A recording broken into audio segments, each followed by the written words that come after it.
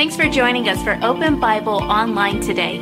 Open Bible Baptist Church has been in South Jersey for over 60 years. We love this community and we want to be a help to you. In order to help us help you in the best way possible, would you do us a favor? Please fill out the digital connection card posted in this link. Here you could post prayer requests and also ask any questions you may have about Open Bible. If you'd like to give today, you could give online in less than 2 minutes. Visit openbiblenj.org for more information. Thanks again for joining us today. Now enjoy the service.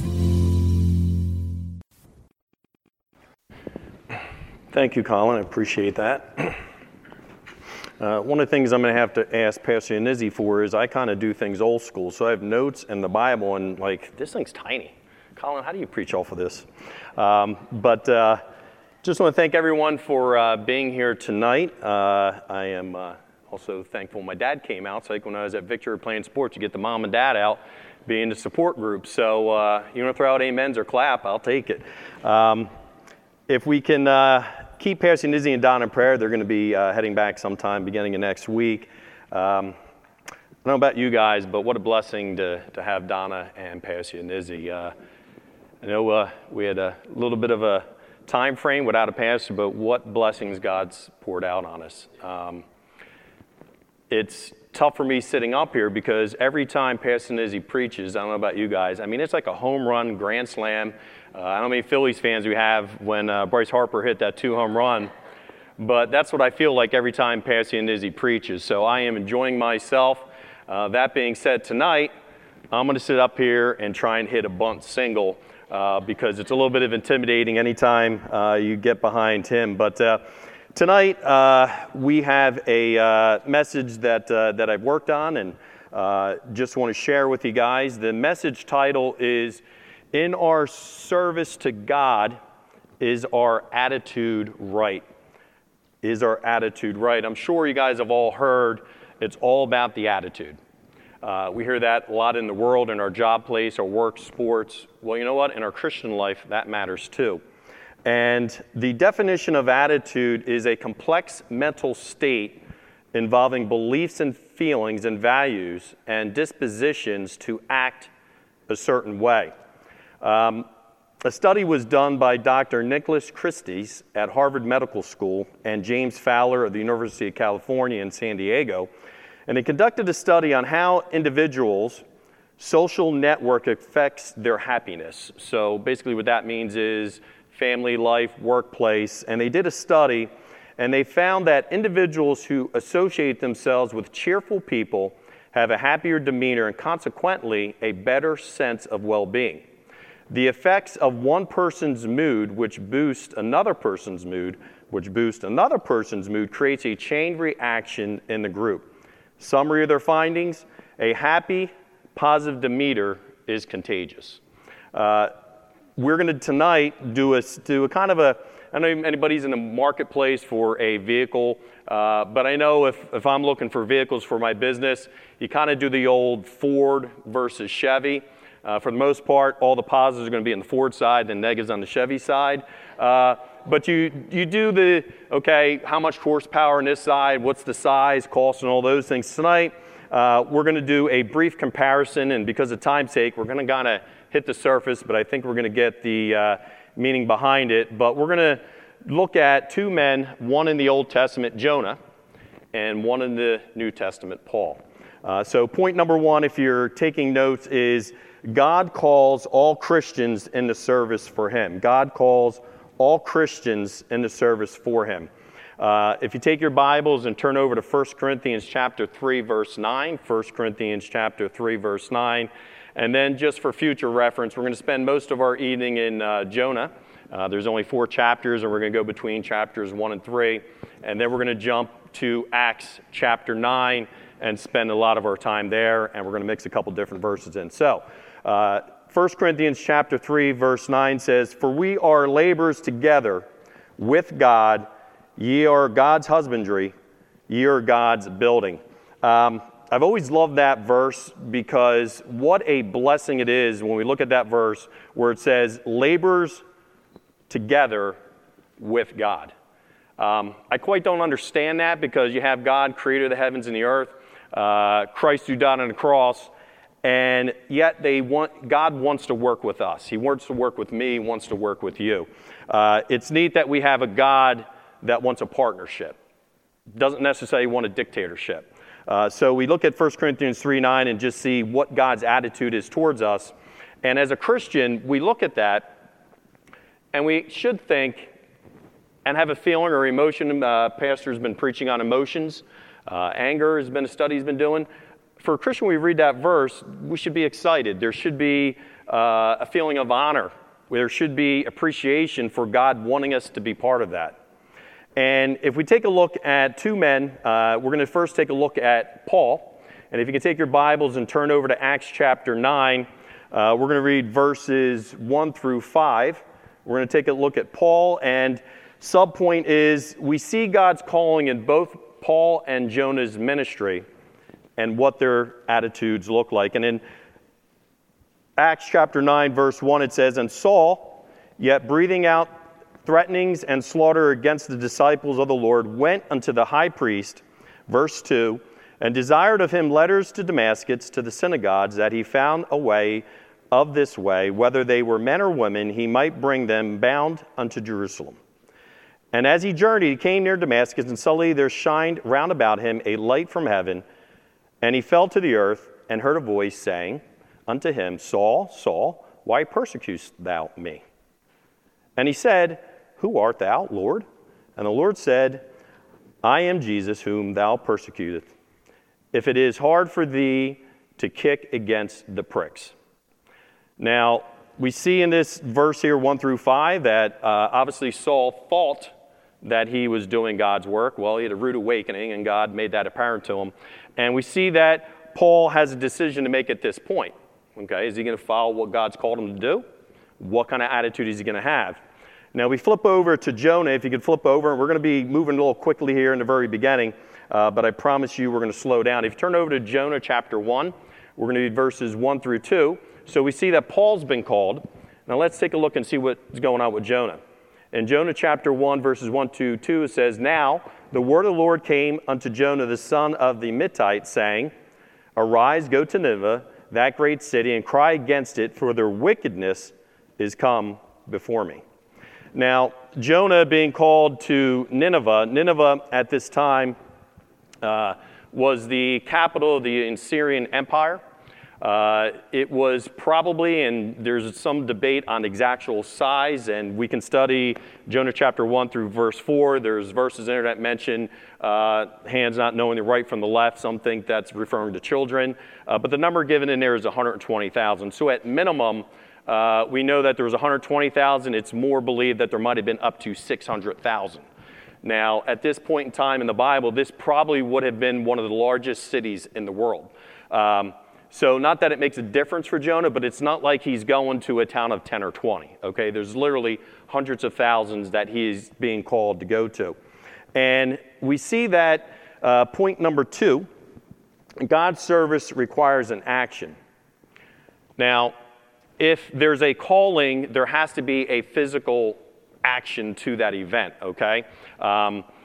If in your life, and I don't know, all of us had how you've gotten to your job. Some people in the room might be in college. You guys are called, or there's a leading to something.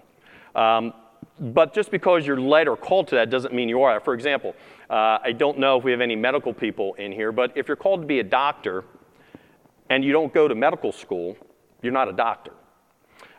If you're called to be a missionary on the mission field and you don't go on the mission field, you're not a missionary. If you're called into the military and you never go into the military, you're not a soldier.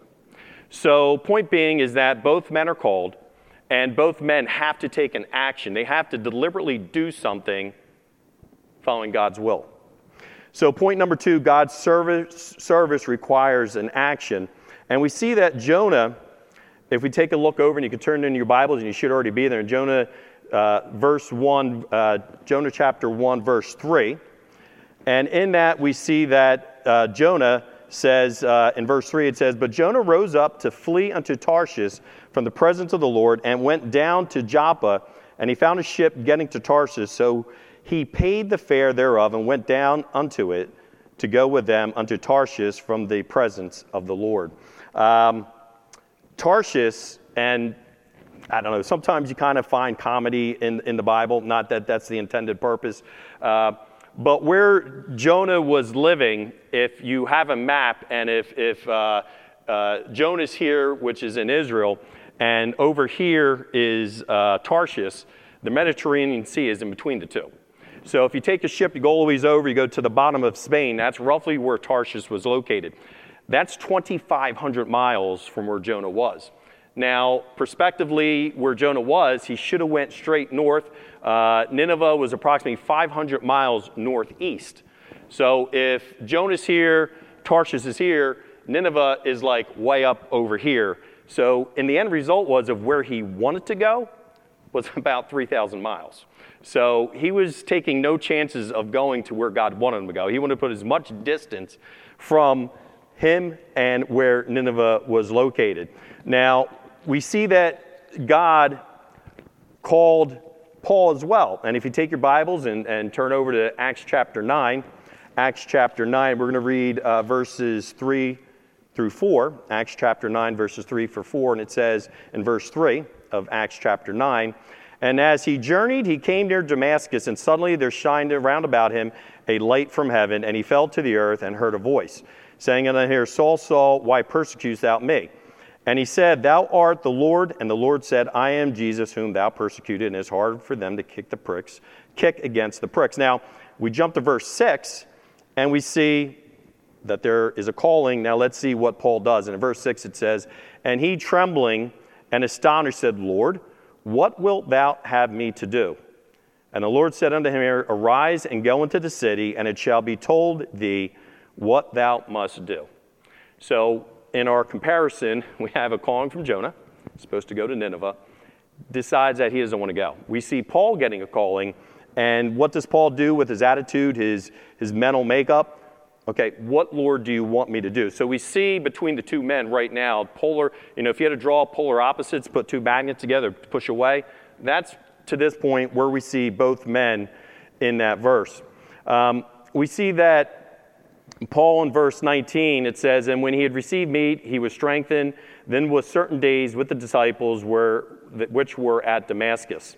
Now, jumping down to verse 20, it says, And straightway he preached Christ in the synagogue that is the Son of God. I find it interesting that within literally 7 to 8 verses, Paul's already met with the disciples, and he's already, again, taking an action going to the synagogues.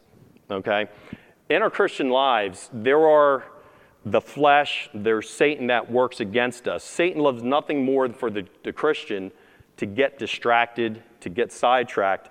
We don't see any of that going on in Paul's life right now. In fact, we see somebody who is going headstrong into where God wants them. Now, flipping back to Jonah's attitude, and listen, we got to give Jonah a little bit of a break, because if we look at Jonah, what he's being asked to do, it was really hard for me trying to come up with something that in today's times we can equate it to.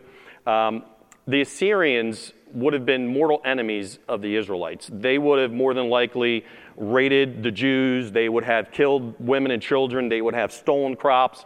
And that would have gone on between the two. Now, I don't know this. I'm just conjecturing, so don't hold me to it.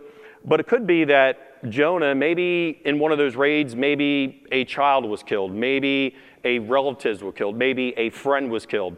And how I kind of compare it today is if we go back to 9/11, where you had over 3,000 lives lost, especially in Northeast here. There was many people who knew somebody who was in that building, whether it was a firefighter, a worker, a policeman that was killed. When that happened, and I'm not condoning hatred, but the Taliban, that is something that there was hatred from America towards the Taliban. That's similar, and that's kind of the best I can come up with possibly where Jonah's attitude was and what he was trying to fight against.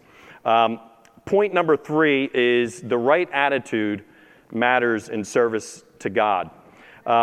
If we look at Paul's attitude and we jump back over to verse 19, we see that Paul, when he was received meat and he was strengthened, then was certain days with the disciples and were at Damascus. He spent times with the disciples, jumping down to verse 20, and straightway he preached. Again, Paul, no delays, going to the cause of Christ.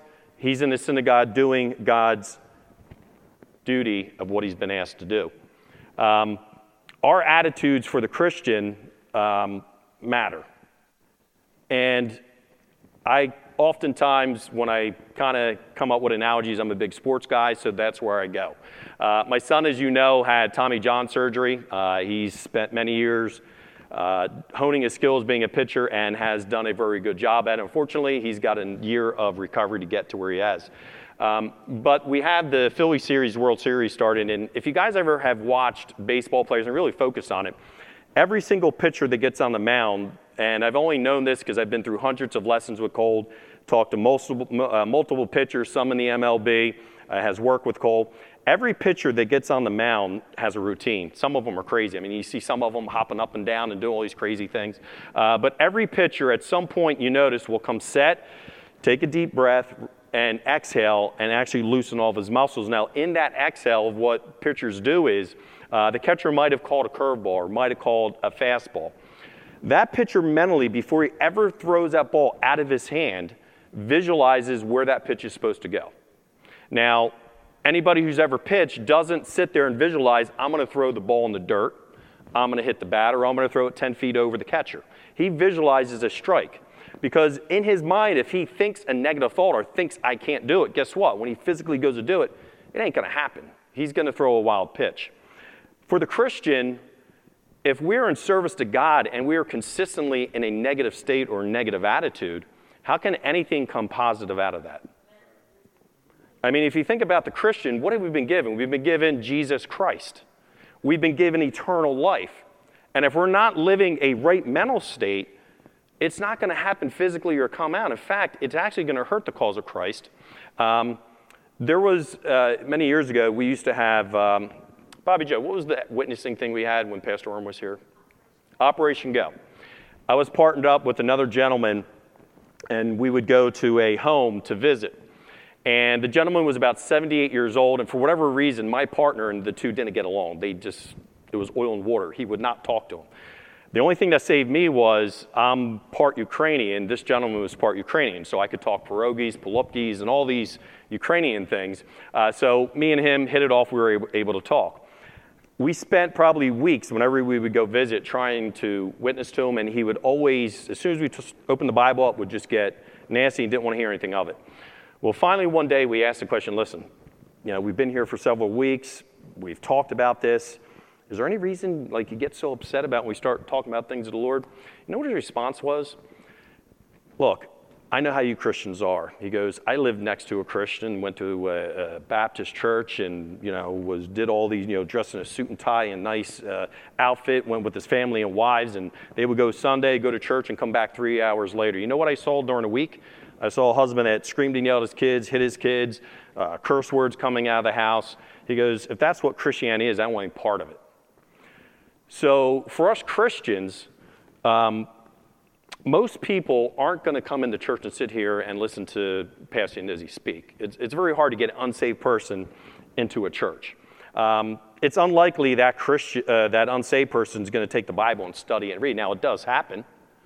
You hand a tract to people, they might look at it. They're probably maybe not going to go and look at it and actually get saved through that. What is the best way for people to get saved? It's looking at us. And if we as Christians walk around with our heads down, negative, complaining, the world's ending, and just negative, why would anybody be drawn to that? That's what the world is. So we see that there's two different attitudes between Paul and Jonah. And again, point number 3, the right attitude matters. We're going to summarize Paul and Jonah's attitudes, and we're going to start with Paul first. And what we have to understand is that if we have a positive or negative attitude, regardless of which one that we are currently in or end up being, there's going to be a result to that. Similar to the gentleman I shared with you that simply did not want to accept the Lord because of what he saw. That person, that home, that father with what he did, created a negative impact on that neighbor next door. Our lives are under a microscope. We're watched by the world. And if we create a negative impact, it's like taking a rock and throwing it in a pond. You get the ripple effect. It affects not only us, and there's studies to say that if you're negative, especially if you're sick, weakens your immune system, shortens your life. You could look at me and say, I lost my hair. I don't know, I think that was a negative thing. I don't know how my dad got a full head of hair, but that's what I got dealt.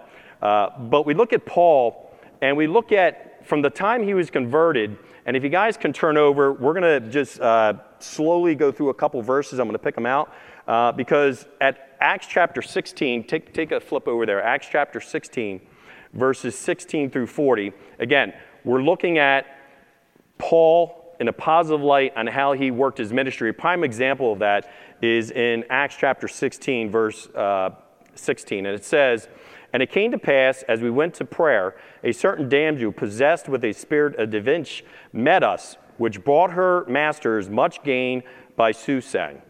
So in this story, most of you probably know this story. Paul and Silas, they're out, and they come across a girl who's demon-possessed. She has masters who she was more than likely a slave, and they end up casting out the demon. Now, when we take a look at verse 19, it says, "And when her masters saw that the hope of their gain," so they were profiting off this girl, "was gone, they caught Paul and Silas and drew them into the marketplace and unto the rulers." If we jump down to verse 22, we see that Paul and Silas in this chapter, they're attacked. We see, "And the multitude rose up together against them, and the magistrates rent off their clothes and commanded to beat them." And then jump down to verse 25. Without a positive attitude, without a mental state focusing on God's work, verse 25 can't happen in either Paul or Silas's life. Because it says in here, "And at midnight, Paul and Silas prayed, and sang praises unto God, and the prisoners heard them." And I'll ask you guys a question. They were just beaten. They were just dragged in the streets and thrown in jail. How could those two men sit there and be happy about that? Anybody have a thought? Okay. You're right. Anybody else? Listen, I'm used to teaching Connect Group in the morning, so I'm used to a back and forth. So I'm just going to pretend this is a Connect Group. Yep.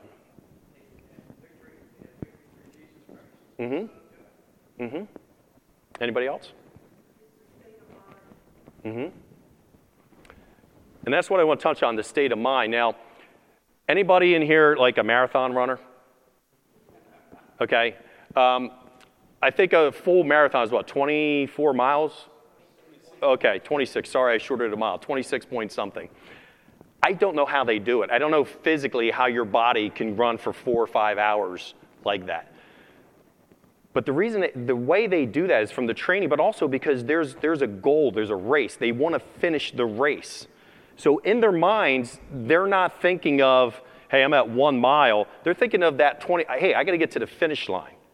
And to your point with the mental state, the only way you can get Paul and Silas can do what they do is because they knew they weren't doing it for themselves. Because if they were doing it for themselves, they would have been there sitting there, the two of them. I know if it's me, I can't believe we're in jail. Can you believe they beat us? Look, we helped them out. We cast a demon out. We saved that girl. What did they do? They beat us. But because they did it for Christ, what did they do? What's that verse say? They sang praises unto God after being beaten. Now, we also see that Paul took several missionary trips throughout the Roman Empire, Europe, and Asia Minor, literally reaching hundreds of thousands of people getting the word out. We also see that Paul is credited with 13 of the 27 books written in the New Testament, and we also see that at the end of Paul's life, he was executed for the cause of Christ. The only way Paul comes full circle through that is with the right mental state and attitude through the things of God. Now, on the flip side, we see Jonah, and we see basically the negative and dragging spirit of Jonah. Now, the thing Jonah missed out was that Paul got is that with the right attitude and mindset, God can do amazing works in us. Jonah, I think, missed out on that. Jonah when he went to Nineveh, it says in verse 3, if you guys want to turn back over to that, and it says, "But Jonah rose up to flee unto Tarshish from the presence of the Lord and went down to Joppa, and he found a ship going to Tarshish."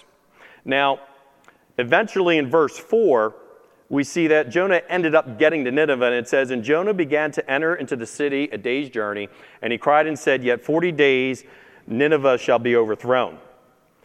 Now in verse 5, the people repented. So the people of Nineveh believed God, and the people of Nineveh turned away from evil.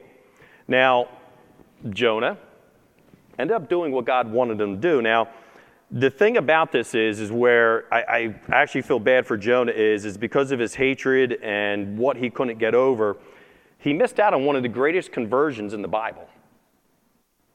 Literally over hundreds of thousands of people were saved and turned back to God. Now, we see that with this attitude and with this miracle that Jonah had, Jonah in verse 4, again, looking over, he ended up in chapter 4, walking out of the city and hoping that basically God was going to throw the largest meteor or fireball and just burn up the entire city.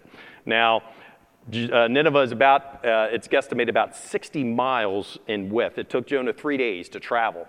Average man can walk 15 to 20 miles a day. So this city, let's say it's 40 to 60 miles. That is huge. What does Jonah do in verse 1 after seeing what God had done? It says, "But it displeased Jonah exceedingly."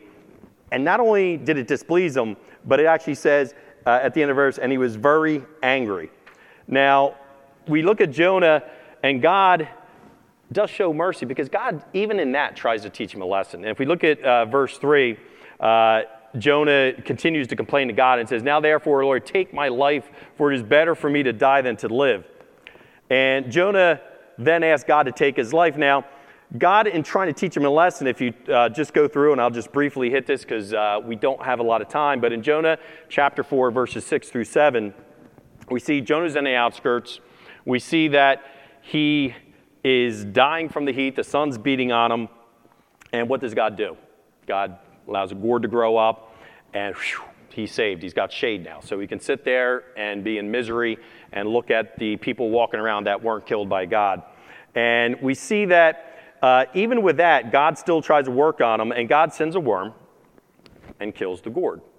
Now, Jonah, not even thinking about what God's trying to show him, in verse 6 says, "And it came to pass when the sun did arise that God prepared a vehement east wind, his seat beat down upon his head, and he fainted and wished himself to die and said, 'It's better for me to die than live.'"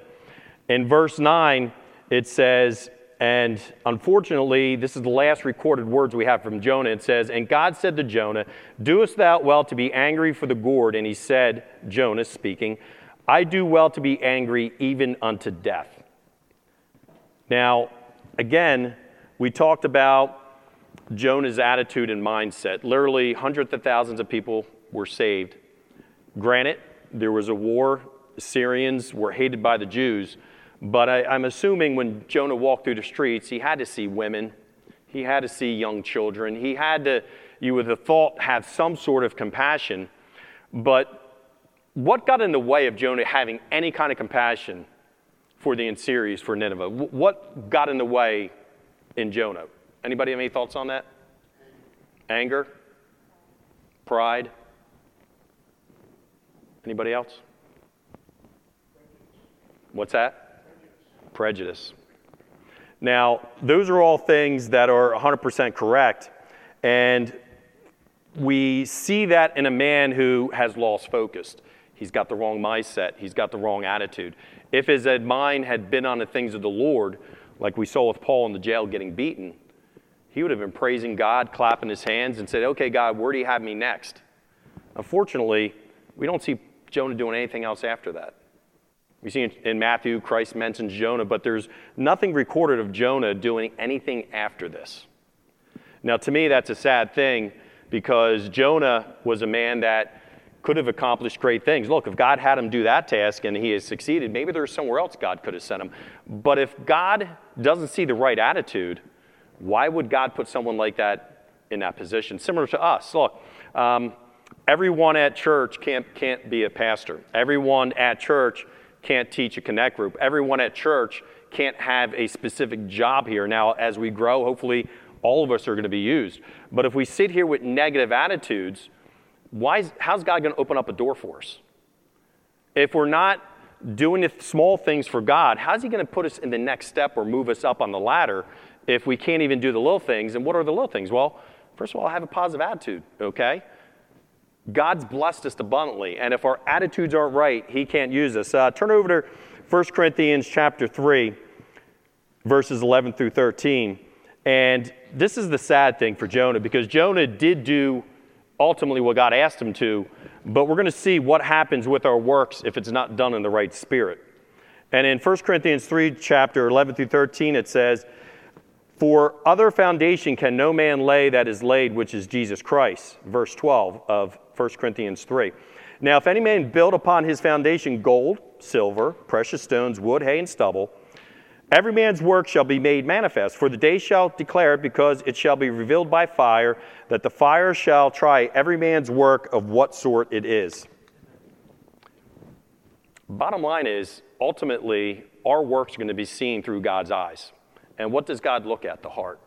If our heart and minds aren't in the right place, it doesn't matter what we do. You could be a connect group teacher. If you're not doing it right, the right mindset and the right attitude, it's going to be burned up. It's not going to be credited to our account. Going back to our key verse for tonight, which is Romans 12:11. In there it says fervent. Fervent. Fervent defined is extremely hot, characterized by intense emotion. Extremely hot, characterized by intense emotion. Now, we can look at Paul's life. Does everybody agree that fervent would apply to Paul? I think we all would say yes. If we look at Jonah, could we use fervent with Jonah? Absolutely not. Now, if we're living a life of Romans 12:11, and fervent is supposed to be a definition of a Christian, then there's three attitudes or mindsets that every Christian should exhibit. And this is the second part of our lesson tonight. We got about 7-8 minutes. We're going to try and go through this. Number one, Christians should be happy while serving God. You guys ever see those little patches with the smiley face? That should be permanently on our face, a smile on our face. Number two, Christians should be passionate while serving God. Now, if anybody's a Phillies fan in here and watched it on TV or actually been able to be in the game, there is some serious passion for the Phillies right now. Shouldn't that apply to Christians and how we walk with God? Number three, Christians should be motivated while serving God. Christians should be motivated while serving God. Romans 12:11, we are continually in service to God until the day he takes us home. In that service, we as Christians should always be attached to the word fervent. Positive, negative attitude. I was thinking about this because I don't know how many of you guys saw this, but I was thinking about this of if we were all sold out, if we were all fervent, if we were all on fire, wouldn't it be something if we had a tent meeting here and we had 2,000 or 3,000 people show up? And I don't know if you guys heard, I don't have my cell phone on me, but when the Phillies game, when they won the championship last week, somebody held up a phone 1.5 miles from the stadium. And they actually heard the cheers and actually heard the singing 1.5 miles away. Won't it be something if we had something like that here where they're getting 911 calls? Hey, we don't know what's going on at that church over there, but we just hear a bunch of singing and we're 0.5 mile away from the church. What's going on? Wouldn't it be something if just by the positive and happy demeanor of the way we carry ourselves, the unsaved noticed and said, hey, can I ask you a question? Why do you walk around always happy and in a good mood? I don't understand. Why are you always so happy? Wouldn't that be something if we as Christians walked around and we got asked that question regularly? How about, wouldn't it be something if in our community, with our outreach or the influence that we have in the community, that people took notice and we had regular guests visiting us and saying, hey, I just had to come out and see what's going on at that church. I've heard so much about it. Now, everything I just mentioned doesn't happen with a negative attitude. You guys ever heard the rotten apple ruins the bushel? It really doesn't take much to ruin a ministry or work of God when there's negativity or negative attitude within a church. Colossians 3:23, and because of time you don't have to turn from there, but if you want to take a note to it, says, "And whatsoever ye do, do it heartily as to the Lord and not unto men." Philippians 3:14 says, "I press toward the mark for the prize of the high calling of God in Christ Jesus." And circling back to Romans 12:11, "Not slothful in business, fervent in spirit, serving the Lord." Now, I joked earlier with Pastor Nizzi and his preaching, and there was no joke about the way he preaches. I mean, just unbelievable. But I know Pastor Nizzi is working on our 2023, what that looks like. He's mentioned, hey, look, I want to try some new things. I want to, kind of tweak the Sunday night services. Now, we could all have the attitude, wait a second, we've done this for 30-something odd years or 40 years, there's no way we can do that, and have the attitude that drags everything down here. Or we can have the attitude of, okay, there's nothing undoctrinal about this, nothing's against the Bible. If this is what the man of God is going to lead us to, I'm all behind it. Let's have at it. We have around us unsaved family, friends, and coworkers that if we're not carrying a positive attitude about our church, about our Christian walk, we're literally turning away thousands or hundreds of people away from God's work. Because if there's not positive associated with Christian, the world is nothing but negative. Yeah, there's short-term positives with the world, and you can see that with the wealthy and the rich. There was a study done recently with, I forget what it was, people with over $1 million have higher suicide rates than people that are at the poverty level. How does that happen? Because there's no happiness in the world. There's short-term happiness, but there's no long-term happiness. I just want to challenge everyone tonight, and when I put this message together, I challenged myself just to take a look at what, because quite honestly, there's times I'm at work and you get down and you kind of carry it to home from work to the house, or sometimes you go out in public, you carry it there.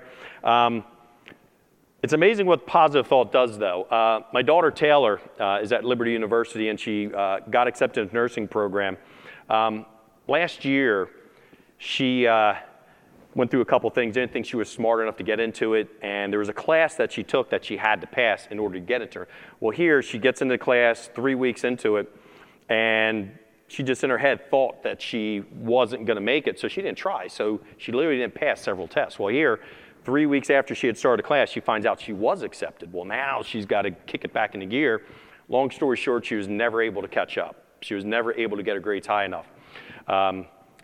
Lord did a real miracle in our house, and she went back to college this year. Didn't think she was going to. She went back and really has been studying unbelievable, really working hard.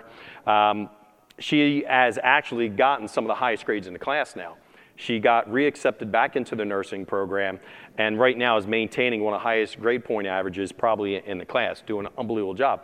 Well, she's the same girl she was 6 months ago. It's the same person. She has the same brain. She has the same. What changed? Her attitude.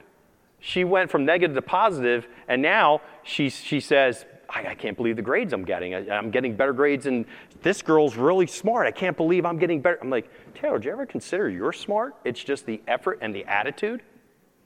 And I just summarize that by saying we Christians fall into the same category, okay? Sometimes Satan put the thought of I can't, or you're not good enough, or you can't do this. That's directly from Satan. That's directly from the flesh. That's not how God works in our lives. So in closing, just to check, and the last question I have for you is your attitude currently while serving God closer to Jonah or the Apostle Paul? And I think all of us need to ask ourselves that question, and it's not just a one-time event. That's something we should continue to ask ourselves and do a self-check on where we're at. I appreciate everyone being here and the time. Just keep our pastor in prayer. Like I said, they're going to be traveling back sometime next week. I appreciate your time. Drive safely home and look forward to seeing everyone Sunday. I'm going to close in a word of prayer. Heavenly Father, Lord, I do thank you for this time together. I thank you for just your love and your grace, and we just thank you for what you give us in the Bible. We just pray that we take what we learned tonight and apply it to our lives, and we just pray for safety throughout this week. We love you. In Christ's name, amen. Thanks again for watching us online today. If you haven't done so already, please fill out a digital connection card so we know how to better serve you this week. For encouragement throughout your week, you can listen to past sermons by searching Open Bible Baptist Church on the Apple Podcasts or Google Play Store. If you'd like to give today, you can give online at openbiblenj.org. Thanks again for joining us today. We'll see you on the next broadcast.